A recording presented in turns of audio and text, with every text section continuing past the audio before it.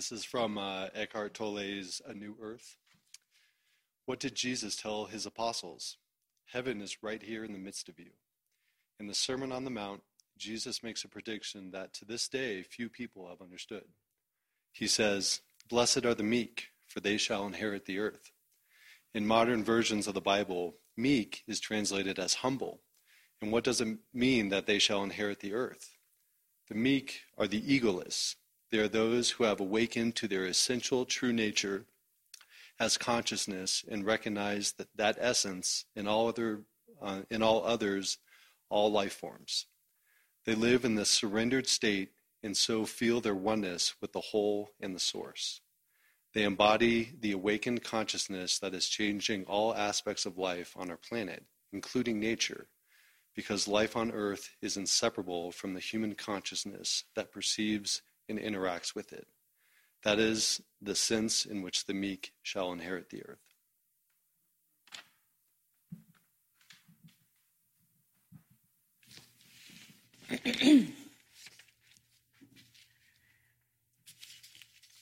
Some of the most profound experiences I've had in the past few years have been listening to the personal stories people have told me about their lives.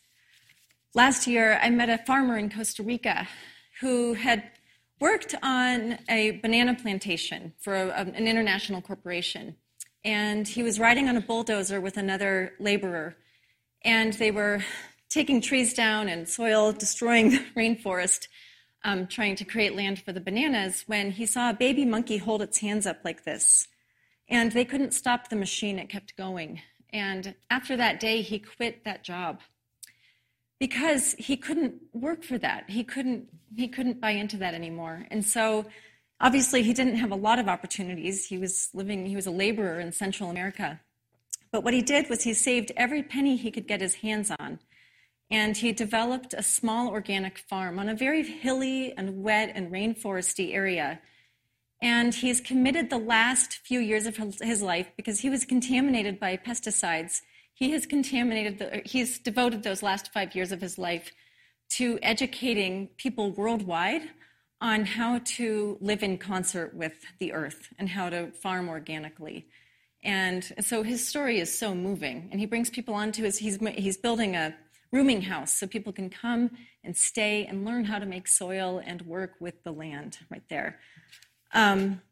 Last year, I also met a woman outside of El Paso, Texas, who lives by herself in a trailer that has very few services. She has no running water. She doesn't have air conditioning. And she was separated from her husband about over 24 years ago. And due to immigration law, they've been unable to reunite. But he calls her every night and sings to her on the phone. And then a good friend of mine, she grew up in the Deep South in a fairly religious environment, and it was quite repressive. And she used her intellect and her strong-arming to get herself into the military to escape. And then she put herself through law school. And she's been able to use her intellect to become this really strong mother and spouse. But a few years ago, she got a traumatic brain injury. And she's been angry, and she's been so spiteful because she hasn't been able to be the mother. She wanted to be a nurturing mother who made everything from scratch, and everything was about art and being outside. But instead, she was angry and volatile. And she couldn't understand why her brain couldn't get her back into being the mother she wanted to be. And so what she's slowly done is realize that she has to feel her way back into being a mother and a spouse, that her mind isn't going to get her there. And then I've heard countless stories, dozens of stories from teenagers across the country who've shared their own stories of loss, disappointment, grieving from a loss of a parent or a divorce or a learning disability or some other setback. And so every time I hear a story like this, my heart opens and I typically cry. And I think this happens because through storytelling, we touch on a truth that resides in all of us, and it connects us. And when we hear something that resonates with our hearts, we're moved because we realize the truth that we are, in fact, one. that there is one intelligence and love energy is expressing through all of us, which is ultimately a desire to love and to be loved. When we are courageous enough to shed the layers of identity, beliefs, ego, separation, and protection, something vulnerable comes through, and we see that we truly are connected by love or God. When we finally look deeply enough within ourselves, we begin to recognize our own true selves in the words of spiritual leaders who have pointed to this throughout the ages. Paul Ferrini states in his book, Love Without Conditions, all experience happens for one purpose only, to expand your awareness. Any other meaning you see in your life experience is a meaning that you made up. You may not decide at a conscious level what will happen to you, but you will most definitely interpret what happens according to your beliefs.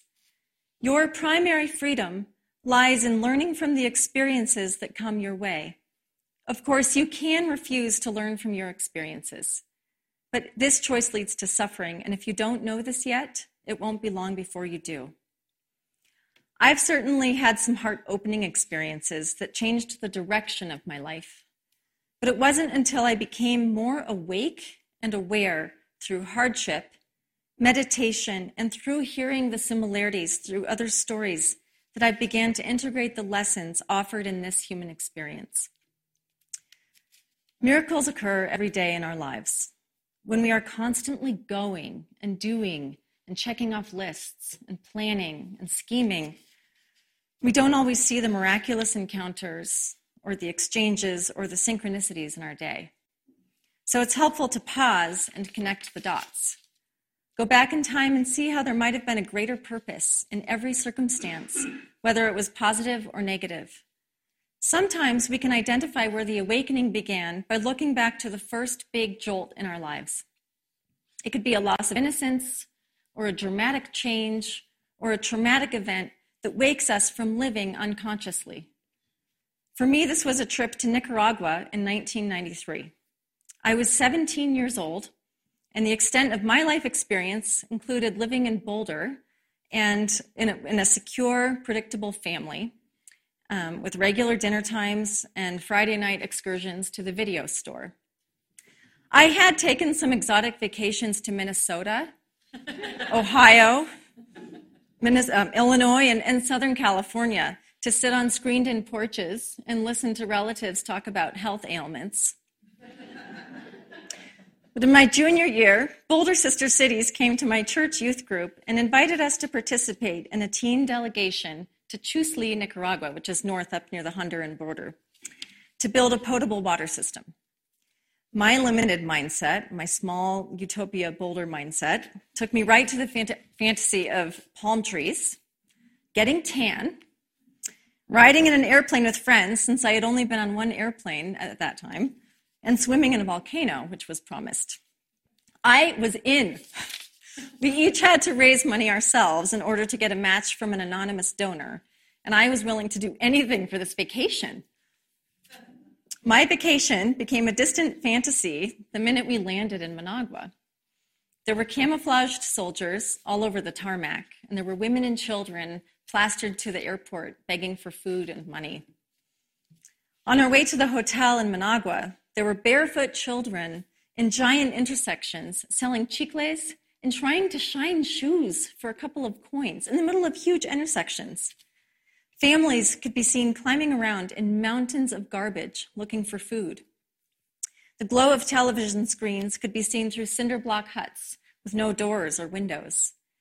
The smell of burning trash engulfed us, and from this moment on, my body just sort of adapted and went into autopilot to the experience of hearing roosters, running down unmarked streets, sleeping on plastic-coated mattresses, and being swept up into the crowds of Managua, which at that time they were celebrating the revolution of the Sandinistas, or the Sandinista revolution. It was definitely an exotic trip, but the jolt that transformed me happened when we traveled north toward Jalapa and Chusli. We drove through a town called Esteli, and then an hour later we arrived in Ocotal, and this was starting to be a mountainous region. And we got out for milkshakes and to go to the bathroom before heading deeper into the mountains.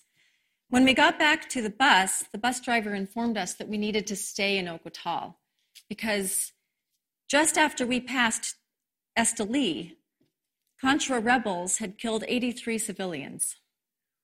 And he got reports on the radio that they were burning government buses in the north. And so we were unable to continue our journey. So we checked into a hotel, and we had warm Fantas and stale bread. The 15 of us, including the chaperones, had been struck down by Montezuma's revenge. And there was a venomous spider the size of my fist above the toilet, which had no seat and no flush, that it wouldn't flush. So we were just sharing this little bowl. And I shared a twin bed with my friend on a plastic-coated mattress. After the first night, we woke to the sound of machine gun fire and grenades. The cobblestone streets were torn apart to create barricades alongside sandbags. There was no way to communicate with the United States Embassy or our parents, so we stayed below the windows in the hotel until we were given permission to go outside. We stayed in Ocotal for 3 days. But all services had been shut off, including phone lines and water. When things calmed down, we'd visit the Catholic Church down the way. It was in that church that I realized that all I wanted ever again was to see my family one more time. After the third day, we could call home, and I remember choking on tears and not being able to talk. Obviously, we were okay, and we did resume the trip, actually. We went up to Chusli and we dug trenches in the jungle with Contra rebels keeping watch over the village. But it shook me to the core and fundamentally changed me forever, cracking the door slightly to my spiritual path. I was sitting on the dirt floor of my homestay family, eating ice cream and singing with about 20 people from the village, crammed into the tiny living room, when I realized that happiness isn't something that's ever bought. It comes from the simplest things, like being with people you can't even communicate with except through eye contact and laughter. Upon return, I completely lost interest in material possessions and fitting in. I couldn't relate to my peer group anymore. I retreated and spent more time with my parents. I began to love learning for the first time. I really hated school up until this point. This was a turning point and invitation into becoming conscious and compassionate. This new perspective pushed me into the social sciences and teaching. Although my value system changed and I was drawn to making a difference in the world, I wasn't necessarily on a committed spiritual path yet. The doing required to complete school and get jobs kept my mind on the external world, which continued the process of being a victim of conditions and circumstances, leading to reactive behavior on the ongoing roller coaster of my life. I did ride on an amazing roller coaster after college. I accumulated knowledge and beliefs that shaped me as a specific type of person, which did lead me to expansive and rich opportunities and experiences. I became an accumulation of these experiences, and my identity was based on my lifestyle, my political beliefs, my choices, my job, my car, my dog, and my travels, and anything else that could set me apart as unique and separate from others. My husband and I got married. We built our life based on our uniqueness. By aligning ourselves with our identity, we inadvertently became separate from others. We are this, they are that. We do this and they do that. We make these choices, they make those choices. And this worked out for us for a long time, as long as things went our way. And then bit by bit, everything we built and identified with was stripped away. It seems that as long as life is working out for us, and as long as we feel like we're in control, we can go about our lives without any need to gain any deeper wisdom.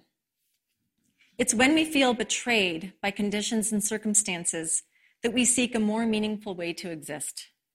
But in order to grow emotionally and spiritually, it is necessary not only to experience loss, grief, desperation, and despair, but to also examine our own role and our own consciousness. We all experience loss and despair, and for some of us, it can be devastating. It's the willingness to feel through it that opens the door to learning and living an authentic and spiritual life. Arkan Lashwala, a teacher and leader in Peruvian and Lakota traditions, says in his book, The Time of the Black Jaguar, according to what I have seen, real change happens in 3 different ways. The first way is a gift from Spirit, an enormous blessing that comes to us unexpectedly, like an event that awakens our mind. The second way is the way of the black jaguar, which comes and says, "It is enough," and destroys the prisons where we feel safe and comfortable so we may wake up. The third way is what in the Andes they call Mune, the will of the heart. So to me, this means that as we mature into adults, we have experiences that expand our minds, preparing us for our journey into adulthood. As adults, once we create the life we think we want, using our minds to secure our sense of control, something typically happens that brings us to our knees and keeps doing so until we succumb to the will of the heart. My experience in Nicaragua was a gift from Spirit that served as a first awakening. But it was when my safety and security was threatened as a mother that I was called to anchor into something bigger that has brought insight and wisdom into my life. My safe and comfortable prison was challenged during my first pregnancy. Surrender began our 20-week ultrasound when a problem was detected in my son's kidneys. This led to an emergency cesarean section, which interfered with our attachment to a Bradley birth, which was a special birthing method that we were taking classes for because we were still unique. This was just the beginning. There was fear, grief, and despair associated with my pregnancy and my son's birth and a surgery when he was 7 weeks old. But otherwise, our life was working out. We owned a condo in Basalt and had free housing in Snowmass Village. I could resign from teaching and stay home with my baby. From the outside, this was amazing. There were still identities we could attach to in this situation. Except on the inside, we were miserable. I was lonely. My community vanished when I resigned from my job. My husband hated his job and felt exploited. There was no family around, just feet upon feet of snow and isolation. We sought joy outside of ourselves. It was like this year, but in Snowmass Village in employee housing.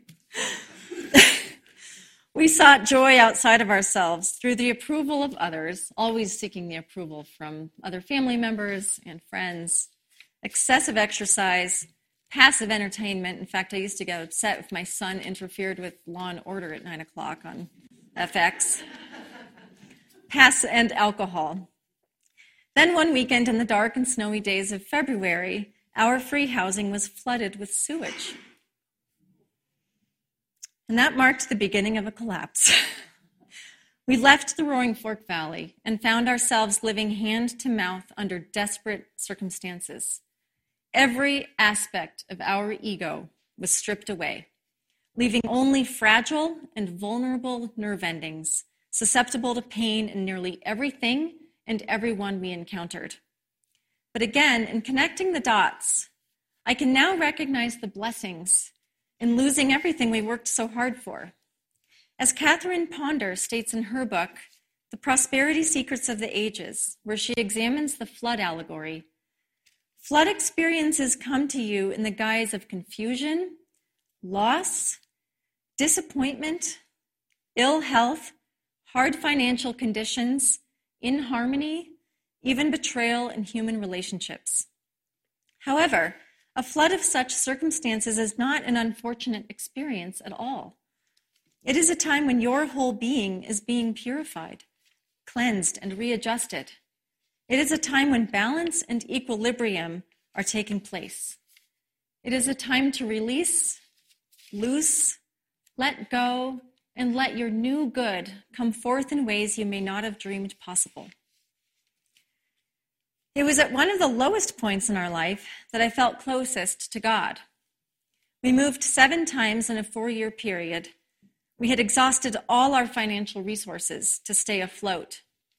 Family relationships were severely strained, and there were unforeseen challenges with our baby daughter. We were in a cycle of blame, victimization, shame, anxiety, and anger. And unless we changed our thinking, we would continue attracting negative experiences. Slowly, we adopted a practice of affirmative prayer and meditation. I began a daily gratitude journal and began to recognize miracles, such as how a car accident led to meeting a chiropractor who diagnosed a chronic food allergy, or how getting my car stuck in a snowy driveway in Lyons led us to meeting our neighbor who helped me, and she ended up being our realtor who helped us purchase a home again. We built a community of friends from the most vulnerable and authentic parts of ourselves because we had nothing else except that. And that allowed us to grow deep roots and be anchored in a supportive, unconditionally loving community. The simplicity of our life during that time allowed us to spend more time in nature. Sometimes my babies would sleep on my back in the woods, and all I had was the sound of wind in the ponderosas and my thoughts, which were often disturbing. And this was when I began to know my inner wisdom. Something was shifting within me, which Rumi touches on in this quote. Grief can be the garden of compassion. If you keep your heart open through everything, your pain can become your greatest ally in your life's search for love and wisdom. Some of our darkest moments occurred in the beginning of the recession. As we struggled, our hearts opened to the experiences people were having around the country. The flood took several shapes and forms for different people. For us, it was financial ruin, leaving the life we once loved, and feeling judged, shamed, and misunderstood. For some close friends, it was divorce. We were all experiencing loss at that time. But as our comfortable prisons were destroyed, love and compassion emerged. As I integrated more and more of the spiritual teachings we were learning, my thoughts and actions shifted my beliefs about our life, thereby inviting greater blessings. I began to understand how my suffering was caused by my own thoughts and beliefs. Little by little, I met life with love. I started yielding to other drivers in traffic. I beamed at all strangers. I went out of my way to smile at strangers. I ignored my pride in order to love those who withheld love, and tithed generously when we couldn't spare a dime. As my approach to life changed, prosperity came in ways I never expected. New career opportunities, healed relationships, and especially insights that surpassed my experience and education. It didn't mean we stopped encountering black jaguars. There have been plenty, and there are numerous situations every day that attempt to take my peace, and sometimes, well, often, they succeed.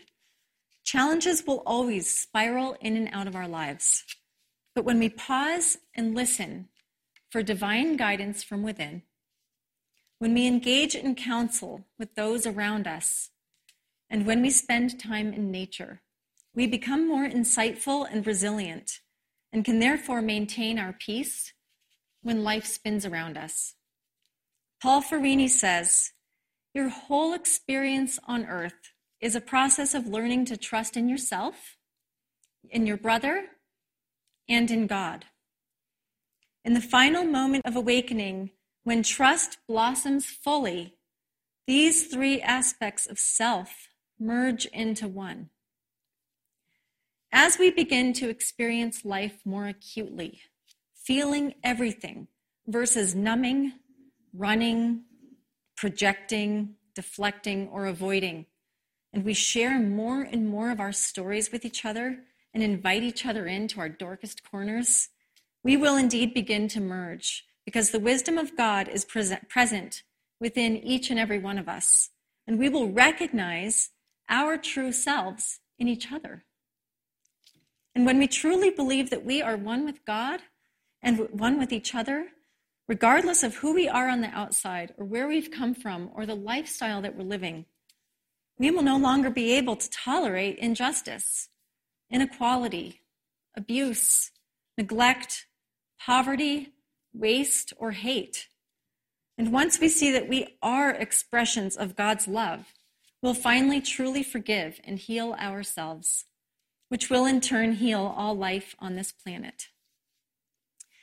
So you now have a glimpse of some of the experiences that have shaped my life and that have helped me begin to, as Eckhart Tolle would say, feel my oneness with the whole and the source. And of course, there's much more shaping to be done in order to live in a purely humbled and surrendered state. But perhaps you can think about all the experiences, both wonderful and tragic, that have shaped your life. Can you connect the dots and recognize the miracles that led to who you are today? What events have humbled you and brought you closer to the divine consciousness that dwells deep inside that shape?